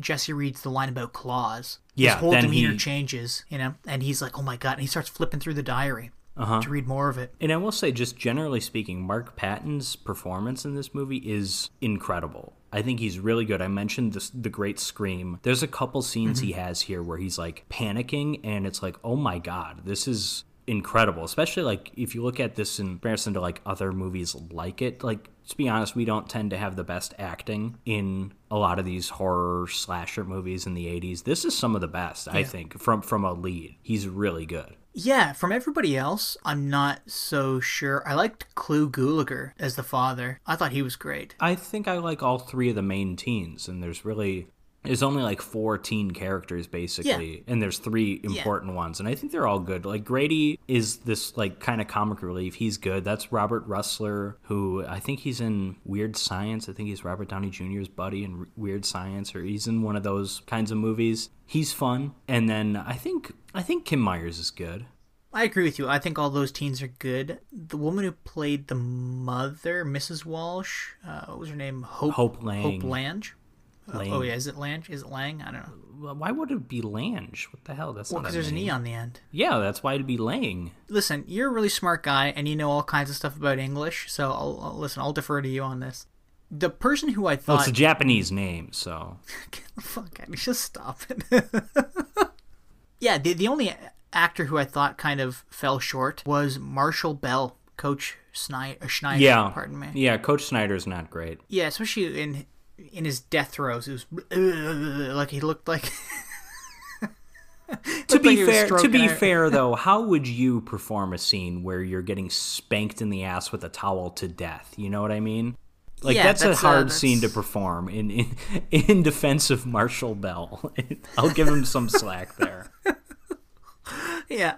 Yeah. So we kind of have this repetitive thing where Jesse has a dream every now and then. And then, you know, in the real world, Lisa ends up borrowing the diary. And off screen, she does like her research on who this Freddy guy is. Grady had told Jesse that the house he moved into was, you know, the previous owner was this girl that went crazy. And she saw her boyfriend get butchered and all this stuff. And it's like, okay, so he doesn't... Yeah, I mean, he thinks Grady's full of shit at first. Eventually, he questions his dad about it. And his dad's like, you know, how do you... like, his dad's like, yeah, we got a great deal on the house. Like, who cares? But as Jesse gets, like, weirder and weirder, you know, his parents kind of have differing views. His dad becomes convinced that he's on drugs. Yeah, dude, that's hilarious. And then his mom is big on, like, no, he just needs, like, psychiatric help. Like, that's... And this mostly comes about after this one dream scene where Jesse wanders outside in the rain and goes to a bar. And it's, as we see inside, it's pretty clearly a gay bar. You know, there's a lot of, like, leather... Yeah. A lot of leather daddies. Yeah. Well, the best one is Bob Shea, the producer of this film and all the Elm Street movies. He's playing the bartender. He's got a great cameo there. Oh, is he really? That's great. Yeah, he cameos in a lot of the movies in the series. I don't think he does in every one, but he's in a lot of them. So Jesse gets a beer, but then Coach Snyder comes up to him and stops him because, you know, he's underage. And then he takes him back to the school, and Jesse is running laps. Yeah, I like that, yeah. This whole dream scene is a little silly. There's never, for 1 second, a doubt that it's a dream, obviously. But I do like that Coach Snyder is back in his office in the gym, and he's still wearing the leather daddy outfit. I like that. Yeah, and it's like the dumbest looking outfit too. Oh yeah, well, I mean, you know. And then in a fun scene, he gets attacked by all the sports equipment in his office. You know, he gets a lot of balls thrown at him, which that's what I was about to say. Well, and I honestly think that's why that's there. This is another subtext thing, which, to be honest, is more subtextual than what's about to happen when he actually dies, because he gets stripped of his clothes. And he gets tied up by jump ropes, which is a fun little effect. And he gets dragged into the shower, which is where Jesse is. Jesse's in the shower after running laps. And he gets tied up in the showers naked. And he gets spanked with a towel in the ass numerous times. And then Freddy emerges from all the steam. And this is the scene that's very, very clearly not Robert Englund. Robert Englund has a very distinct way of standing and walking when he's Freddy. He's big on... He kind of slumps his shoulder towards the ground, or the shoulder of the arm that's got the glove, because that was like a thing with Robert Englund. He wanted to be like look like an old like gunslinger in like a Western, you know, when you kind of like slump a little bit because of the holster on one side, and he wanted to do that, but because of the glove. And this guy is just like walking upright. We don't see his face, and it's very clearly not Robert Englund, but he slashes Coach Snyder in the back, killing him, and then Jesse looks down and sees that he has the Freddy glove on his hand, and he lets out another scream, probably my favorite scream in the movie. Yeah, and it was a great reveal as well. I really enjoyed that reveal compared to like other reveals of Jesse standing there where Freddy was, you know. This is a good one because it's the first one too. It's like when Freddy, again, the steam is there. Freddy arrives from the direction where we know Jesse is. But I like that, I like the conclusion to that scene is Jesse is like, oh no, wait, I'm Freddy. You know, it's good. It's effective. And he's splashed in blood. It's a great look.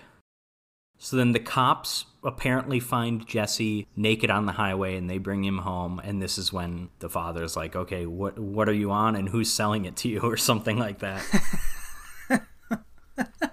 then we get some more stuff. We get the culmination of the house being hot stuff, which, in my opinion, I don't really know what they were doing with this whole aspect. It's like as a part of the plot. Like, there's a scene where Jesse is in the dream and he like looks around and like candles and records and stuff are melting in his room, which is really neat. But other than like, yeah, Freddy burned to death and he worked at a boiler room, like, does the house need to be hot? I don't know. I didn't really get that either, but that's what I assumed it was all about. So, but the culmination of that is this bizarre scene.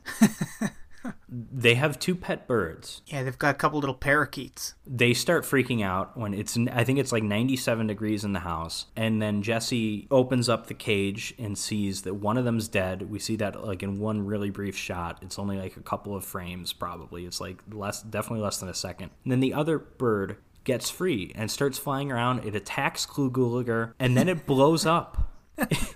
Like in this like just in this thing of this like flame. Yeah. And it's a very bizarre scene. You know, then they're worried about, like, okay, is gas leaking from the oven or something? But then Clu Gulager is like, no, to Jesse, he's like, no, you did something, this is all your fault. You must have had, like, cherry bombs or something. And it's like... Yeah, I like that. I like that explanation. Yeah, so it's just like, he doesn't really...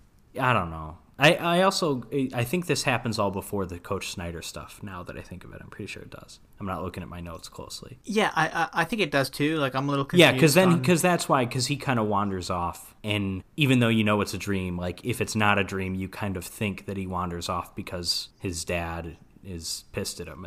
That's kind of what that is. I just don't get why the bird needed to explode.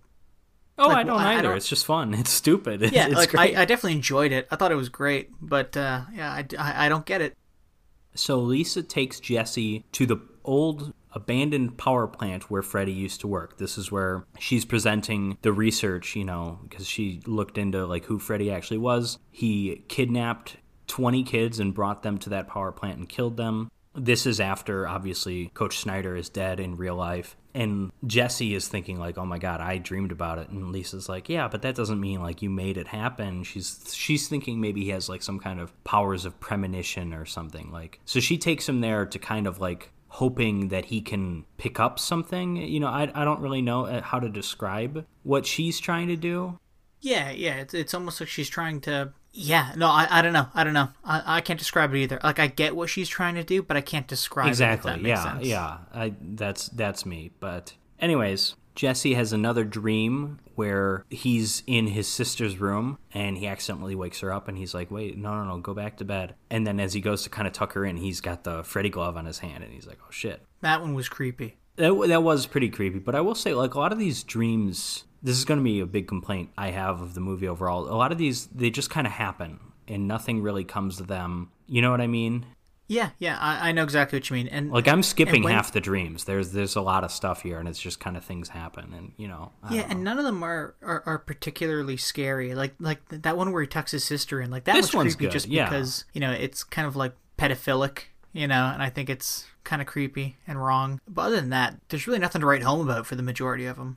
So at this point, Jesse starts taking caffeine pills and stuff to try and stay awake. He doesn't want to sleep because he's freaked out about these dreams. Lisa is having a party, and there's like some talk of like, oh, I hope your dad's not DJing anymore, because apparently last time he played nothing but Benny Goodman records, and they're like, don't worry, we've got a plan. My mom and I have a plan to get him away, and we see that later on, and it's fun.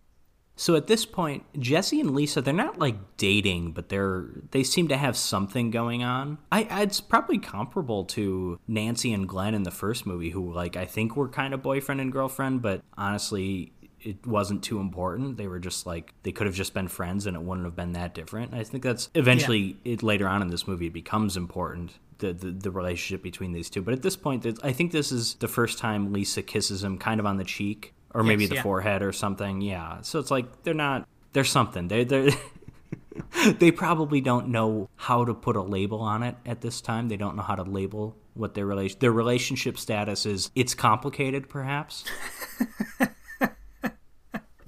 Yeah, only because Freddy's involved. Well, you know, Grady's also kind of in the middle of it. We'll get to that. But this is also, like, Jesse, as this movie goes on, continues to just, like, question his own sanity more and more. And again, I think this is really some great Mark Patton acting here. Like when he freaks out at Grady at the cafeteria, which I love that this entire scene, Grady is speaking with food in his mouth. It's really funny. Yeah. And I love that we got that shot of Jesse taking those caffeine pills, because that isn't like the beginning of his slip from sanity, but that's definitely adding to it. You know what I mean? Yeah, it just makes it all that much worse. Absolutely. Yeah. So Lisa is having her party, and Grady can't go because he's grounded. He claims he threw his grandmother down a flight of stairs, which I love that line. I'm pretty sure he's just joking, but I don't know. Maybe this guy's like homicidal. We don't know. The dad is there. He's like, grilling, and then eventually the mom is like, hey, why don't we get you upstairs? And when the two of them are upstairs and they finally turn off the light, then everyone at the outdoor pool party starts cheering, and they pull out like a wagon full of beer, and they put some modern pop music on, and I just think that's like a funny little thing. Dude, and it was hilarious too, because as soon as that light went out, they switched it over. Exactly. Like it was in like less than 10 seconds. Oh yeah. Oh, it's immediate, and it's good comedic timing there. And then Jesse is at this party, but he's still not feeling great. He feels worse and worse about the dreams. He and Lisa end up talking in this little, they refer to it as a cabana, which I don't know how many, again, Lisa's rich. I don't know how many people have cabanas in their Ohio homes, but he is insistent that he's like, I shouldn't be here. I don't know what I'm doing, but I feel like I'm losing my mind. But she's like, no, stay. And then she kisses him, and they're about to have sex. But then Jesse's got a Freddy tongue coming out of his mouth, and that's when he decides to run off. He's like, okay, maybe I'm endangering her, or maybe I'm just going crazy, Mm-hmm. But he doesn't go home. He instead goes to Grady's house. He sneaks into Grady's bedroom, and there is probably the most blatantly homoerotic line where Jesse says, he's like, something is trying to get inside my body, and Grady's like, yeah, and she's named Lisa, and she's waiting for you in the cabana, but you'd rather sleep here with me. Yeah. And it's like, it's kind of amazing that they wrote the line that way, and if they were trying to be subtle, like, I don't know how that's subtle. Like, it kind of works as like a joke coming from Grady, but I mean, they had to have been aware. Was that also like mid-'80s culture towards homosexuals, or like homosexuality in film, Well, yeah, it works as like a Grady line in the kind of the gay panic sense, at least a little bit. I mean, yeah, you know what I mean? Sense, but like, I'm not like complaining. I just think it's like, how the hell did you write that line and think it would be subtle? You know what I mean? Yeah. So Jesse says, listen, I'm going to sleep here, but you got to keep an eye on me. If I begin to act weird or anything, wake me up. Do not let me leave this room. And they both fall asleep, and Jesse starts freaking out, and Freddy starts coming out of his body. There's some wonderful effects in this sequence. Oh, yeah. You see the finger knives coming through Jesse's fingers. You see an eye in Jesse's mouth, which is kind of weird and silly. But then the moment when Freddy actually fully comes out, and it's like he just kind of pulls off this like screaming upper torso and body of Jesse, which is like a fantastic. The way this scene is edited is just really good. How it switches from Jesse the actor to like these dummy shots, or whatever you would call them. It's just really well done. At this point, obviously Grady is screaming. He's trying to get out of his bedroom, but it's locked. And then Freddy kills Grady. And it's a really neat shot. It's when Grady's parents come to the door that the finger knives, which I guess they're nails at this point because he's not wearing the glove. The knives are coming out of his fingers, which is a little weird. But they go through the door, and there's blood on them, which is kind of neat. Well, I mean, at this point, hasn't Freddy stepped out of Jesse's body? Technically, so it is the finger knives. Well, yeah, but I mean, he always had the glove. Like, pinned him to the door. He always had a glove. Like those are not a part of Freddy's body. I mean, they're part of the glove, but the glove. Yeah. After this point, the glove is like gone. We don't see the glove again. Oh, really? I don't think so. He doesn't have it at the ending scene. He might have it in the. I don't think you see the glove after this. I could be mistaken. But we've got a fun cameo to point out here. Grady's dad is played by Ferris Bueller's dad. No, it isn't really. Yes, it is. I don't know the actor's name, but it's him. It's you. At first, you kind of see him, and it's like, okay, he sort of looks like him, but he's just like a guy in the mid '80s. Maybe half Lyman the Ward? population looked at. Yeah, it's whatever his name is. Yeah, it's him. Huh. There's a fun moment too here where it goes on for a little long, but Jesse's crying like he's you son of a bitch, you killed him, and he's looking at the mirror, and Freddy's looking back at him in the mirror and taunting him. Yes, yeah. The death of Grady here is the death that felt the most in keeping with A Nightmare on Elm Street, especially the first one. Like the whole like death in the bedroom kind of thing, like in a teenager's bedroom. You know what I mean? Yeah, I understand. And it was actually like surprisingly gory and gruesome. Like that scene where Freddy does come out of Jesse's body, but also when he has Grady pinned to the door and he stabs him so brutally, or I guess like he's so powerful that like the claws go through the door and then blood starts to seep through those claw marks on the other side of the door. Mm-hmm. You know, I thought that was an amazing effect, and that was also just so brutal. And that's the one that reminded me the most of anything from the first one. Right, I think that's fair. Yeah, it's also like this movie, there aren't a lot of characters here, and there aren't a lot of, there's really just the three main teen characters. Like, you know, we get a coach obviously getting killed, but that's a little different than in the original movie too. We just had more characters in that. I guess not that much more though. I think there's 4 in that one, so I guess, you know, maybe it isn't a big difference. Lisa at this point has left her own party because she is looking for Jesse, and they find each other. Jesse's panicking, he's covered in blood, and he's telling her all about, listen, I killed Snyder, I killed Grady, like something's wrong. And she's like, no, wait, this Freddy thing isn't real. You have to fight it. You have to like overpower it. You're strong. But then Freddy emerges again. Jesse's no longer there. Jesse is in Freddy's body now, basically. Mm-hmm. And Freddy attacks her, and they fight a bit, and he has her, and he's like, and then he starts speaking in Jesse's voice, and he says, like, kill me. And so she tries to kill Freddy. She stabs him, but it doesn't do anything. Freddy goes off to wreak havoc on her pool party. He kills a bunch of people. The pool starts on fire, and he throws people into the grill and stabs people, and the fence is like electrocuted or whatever. It's a weird scene, and this is a scene that a lot of fans of the series have a problem with because it's weird to see Freddy interacting in the real world. You know, this is not a dream. This is happening as far as we can tell, right? He's and it's also weird how it leads into it, because doesn't he run out through like the French doors leading from the kitchen where Lisa is, and then as soon as he jumps out through those doors, like the doors shatter, he disappears into thin air. Yeah, he disappears and then he first, emerges through like the pool pump cover or something like that. Oh yeah, he does a little explodes jump up. out of the ground. Yeah, it was a very interesting scene. I thought it was fun. I thought it was a fun scene, but very interesting. It's a fun scene, but it's different because we're used to seeing Freddy stalk one person and kill them or fight them or chase them. It's weird seeing him go full mass murder in one scene, you know? He's also not doing anything weird, like with like his body or to other people. He's just killing. Like, you know, there was no sucking anybody into a bed in this and exploding them onto the ceiling. Well, I guess because those are the dream sequences, right? I mean, that's just... Yeah, I guess you're right. There's more creativity in that. Like, Freddy in the real world, like, yeah, we get the pool on fire and stuff, and there's not really an explanation for that, but like Freddy in the real world is just a guy with knives on his fingers, really. He's just kind of a normal guy. Yeah, you're right. Yeah. I mean, he can't do anything that awesome. He can't turn into a giant snake or worm like he does in the third one. He can't be a sexy nurse with a tongue that ties people to beds like he does in the third one, you know. There's a lot of great stuff in that third one. Then Lisa's dad gets his gun and goes to shoot Freddy, but Lisa stops him because obviously, you know, she's thinking of, hey, it's Jesse in there.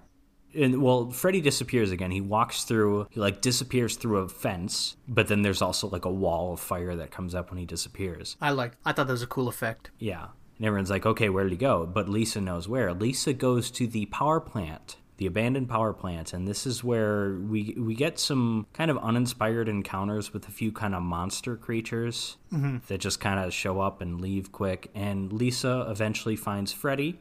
They're in this industrial setting, obviously. They're on these like metal walkways, you know, not too dissimilar from some of the stuff we get in Aliens. This could easily be a James Cameron shot scene because he loves that kind of industrial crap.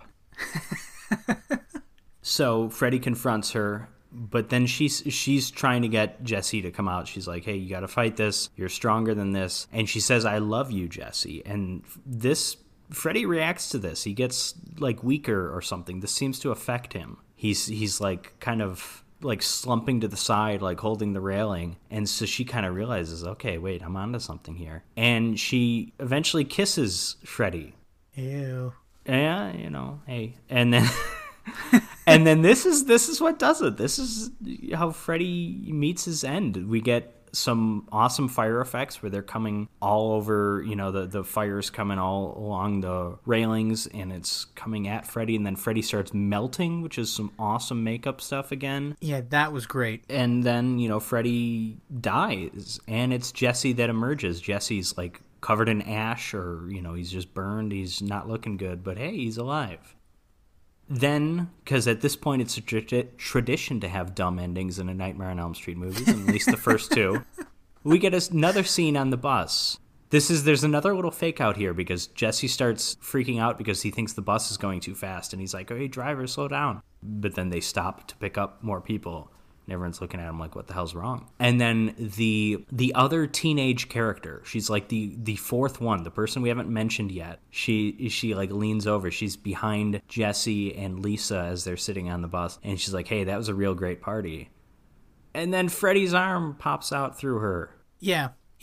And the bus drives off into the desert again. And that is the ending to A Nightmare on Elm Street 2, Freddy's Revenge. Kind of another similarly silly ending. I don't think it doesn't look as bad as the dummy being pulled through the door in the original, but it's kind of stupid and it feels tacked on at the same time. Yeah, it doesn't look as bad, but I think it's a worse ending. It's debatable, but yeah. But it's the same kind of thing. It's this character that we had all reason to believe was dead. Just like in the first one, you see like Johnny Depp and all those other guys that are dead in the car. And it's like, yeah, this girl was at the party. I assume she's dead. I don't actually remember seeing her die specifically. But regardless, she refers to the party as great. And it's like, yeah, that party was interrupted by some murder. I don't think that was a great party. So, Jim, what did you think of A Nightmare on Elm Street 2 Cruise Control? If I'm being honest, I didn't actually like it that much. I don't know, it just threw me off. It wasn't that scary. It wasn't... Freddy was a little boring for me. The main characters were a little boring. The story was a little boring. It was just all a little boring. It didn't feel like a Nightmare on Elm Street movie. It wasn't... I didn't get that same... I don't know, anything from the first movie. Yeah. You know what I mean? Well, I think I understand what you mean. I mean, I do agree that the dream sequences are less interesting. We don't get the nightmarish imagery that we have with, like, the body bag dragging itself through the school hallway. Like, that is awesome. We don't get anything that cool in this. We get dude being tied up by jump ropes, which is kind of neat, but, I mean, that's really about it. All the other dream stuff, pretty unspectacular, not that creative. I will say, though, this movie stands out from the rest of the series for a lot of reasons. A, nothing that happens in this movie is mentioned in the rest of the series, and there tends to be at least some continuity.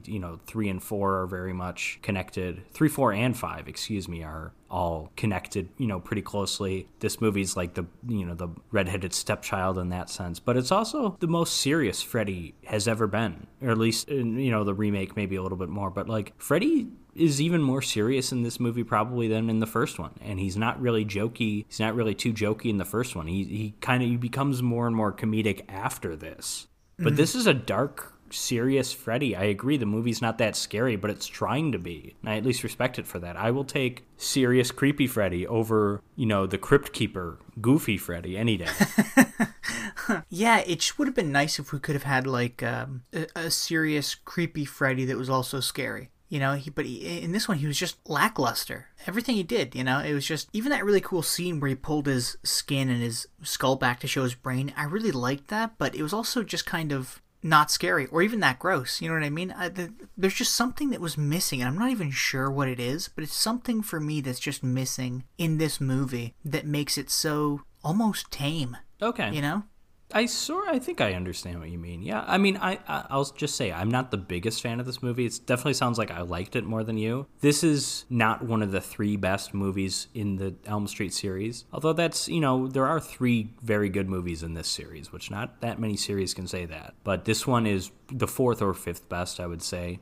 I like some of the stuff it does. I think that the acting is actually really strong here from the main characters, especially Mark Patton. Mm-hmm. Yep.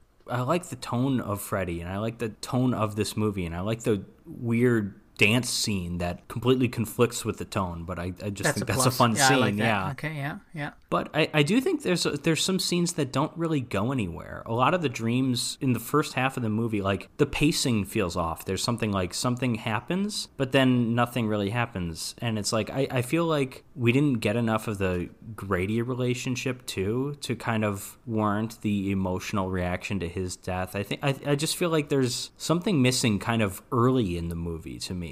Yeah, I will say, though, the one thing that this movie actually does pretty well is create characters and have character development.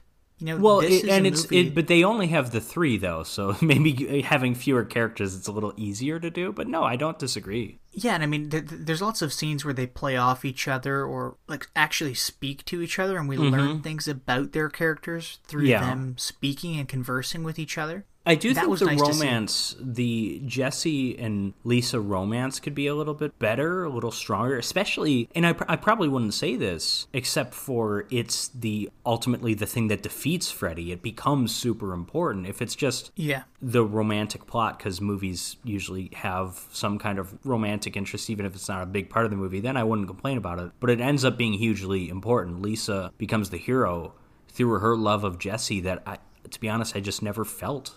That never felt that real. I think they came off more as just like a good pair of friends, and I think the friendship comes across really well. But I don't see much of a romantic relationship there. Yeah, there's definitely more like endearment than. And love. I'm not saying that because the actor's gay, for the record. I just think it's not that. Yeah, I totally agree with you, though. I wholeheartedly agree with you. So, Jim, which of these two movies do you prefer? Well, my friend, I'm going to take Space Marines dumping a shitload of bullets in xenomorphs. Okay, so you're a Starship Troopers fan, then. Yeah, exactly, yeah. But yeah, I'm going to take Aliens over A Nightmare on Elm Street 2. I don't know, I just enjoyed it more. I enjoyed the story more. There's for sure less character development in Aliens, but the characters aren't. I don't know. I think the characterization's probably... I think both movies have a sufficient amount. I don't think that's a deficiency in either movie. No. I agree with that. It's not a deficiency in either movie. But Aliens probably has maybe like a little less, just because you already have Sigourney Weaver pretty much fleshed out from the first one anyway. No, you don't. She's nothing. She's not a character in the first one. She's just... I completely disagree with you. I don't think she is a character until this movie. She's just a woman in the first one. Well, I think from the first movie, she proves herself as a strong, independent person who can single-handedly fight off an awful, terrible space alien. Yeah, but you don't define character through what they can do physically, though. No, but you can define a character of how they treat things around them and how they come out of a situation. I don't know. We're in disagreement here, but this goes back to you and I just enjoyed Alien differently, I didn't like Alien exactly. that much. But no, yeah, so I liked Aliens more than Nightmare on Elm Street 2. I just enjoyed it more. Again, I enjoyed the story, the aesthetics, the whole alien thing, I'm a big fan. And for me, it really just came down to the point that A Nightmare on Elm Street 2 was just lacking something. And I think for me it was that it was ultimately that scariness. It was that scary factor that just never entered into it for me.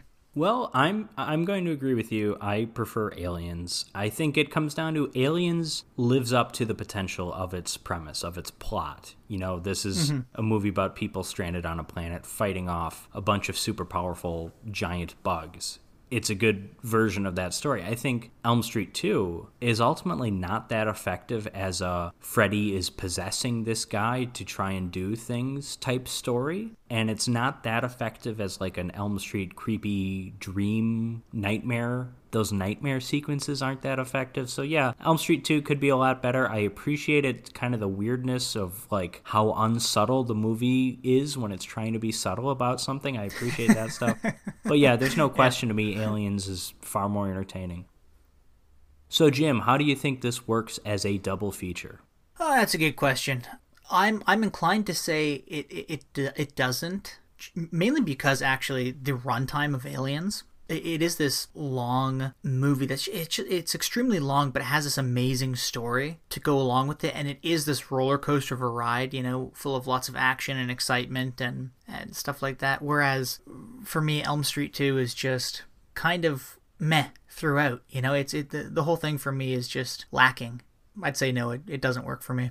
I think I'm going to agree with you. I think for me, it's Aliens, though, and again, the special edition, the 2.5+ hour cut. Though it's very slow in the first half, overall, I do think the movie is very well paced. We get that first hour and 10 minutes or whatever of build-up, and then from then on, it's a lot of action with some good, quiet scenes mixed in there. Elm Street 2, I do think, is a weirdly paced movie, especially in the first half. There's like dream, one scene at school, and then another dream, and it doesn't feel like there's a lot of building of tension throughout that movie. And I think as a follow-up to a movie that does that kind of thing so well, I think it's disappointing. So that's really where I come down on that. So yeah, not a great double feature, not the worst. Could be worse. Exactly. And I just want to reiterate, I think you just hit the nail on the head there with Elm Street 2. For a movie that's to follow up a movie that was so good at that whole pacing thing and incorporating dreams, Elm Street 2 kind of failed at that. It did one dream. Come on. It was one dream, Aliens. Or are you talking about the first Elm Street? Are you talking about the... Okay, because I was talking about it in relationship to Aliens as a follow-up. Oh, yeah. I thought you were saying, to follow. Never mind, yes. So, do you want to hear about what we're doing next week? Always. All right, next week, we are going ape shit because we've got King Kong, the original 1933 Fay Wray movie, and we've got kind of a lesser-known movie that I'm pretty sure has an ape in it. That's why I said that. It's been a long time since I've seen it, though, but we are doing the 1964 independent science fiction movie Robinson Crusoe on Mars. Oh my god. Which I'm pretty sure is about a guy on Mars who I think has like a chimpanzee as his partner. I could be mistaken. I could be mixing this up with something. But I'm pretty sure we've got apes in both films. We've obviously got an ape in King Kong, if nothing else. So we've got a masterpiece in King Kong, one of the greatest films of all time, and then kind of an underseen gem that I have recommended to other people who really like science fiction and have never heard of it. I think if you're a Star Trek fan, you're going to love Robinson Crusoe on Mars. So yeah, that's going to be a lot of fun. Please join us next week. And until then, be sure to follow us on Twitter for any kind of updates, see what we're up to. Be sure to give us a review on whatever podcasting application you listen to us on. Yeah, and if you can't review us, then send us to a friend if you think we're worthy of it. Yeah, whatever. And write to us, send us death threats, it's fine, whatever. We're going to get a review on Apple Podcasts that's just a death threat, and it's like, this is weird. Yeah. I guess I forgot to include our mailing address, but hey.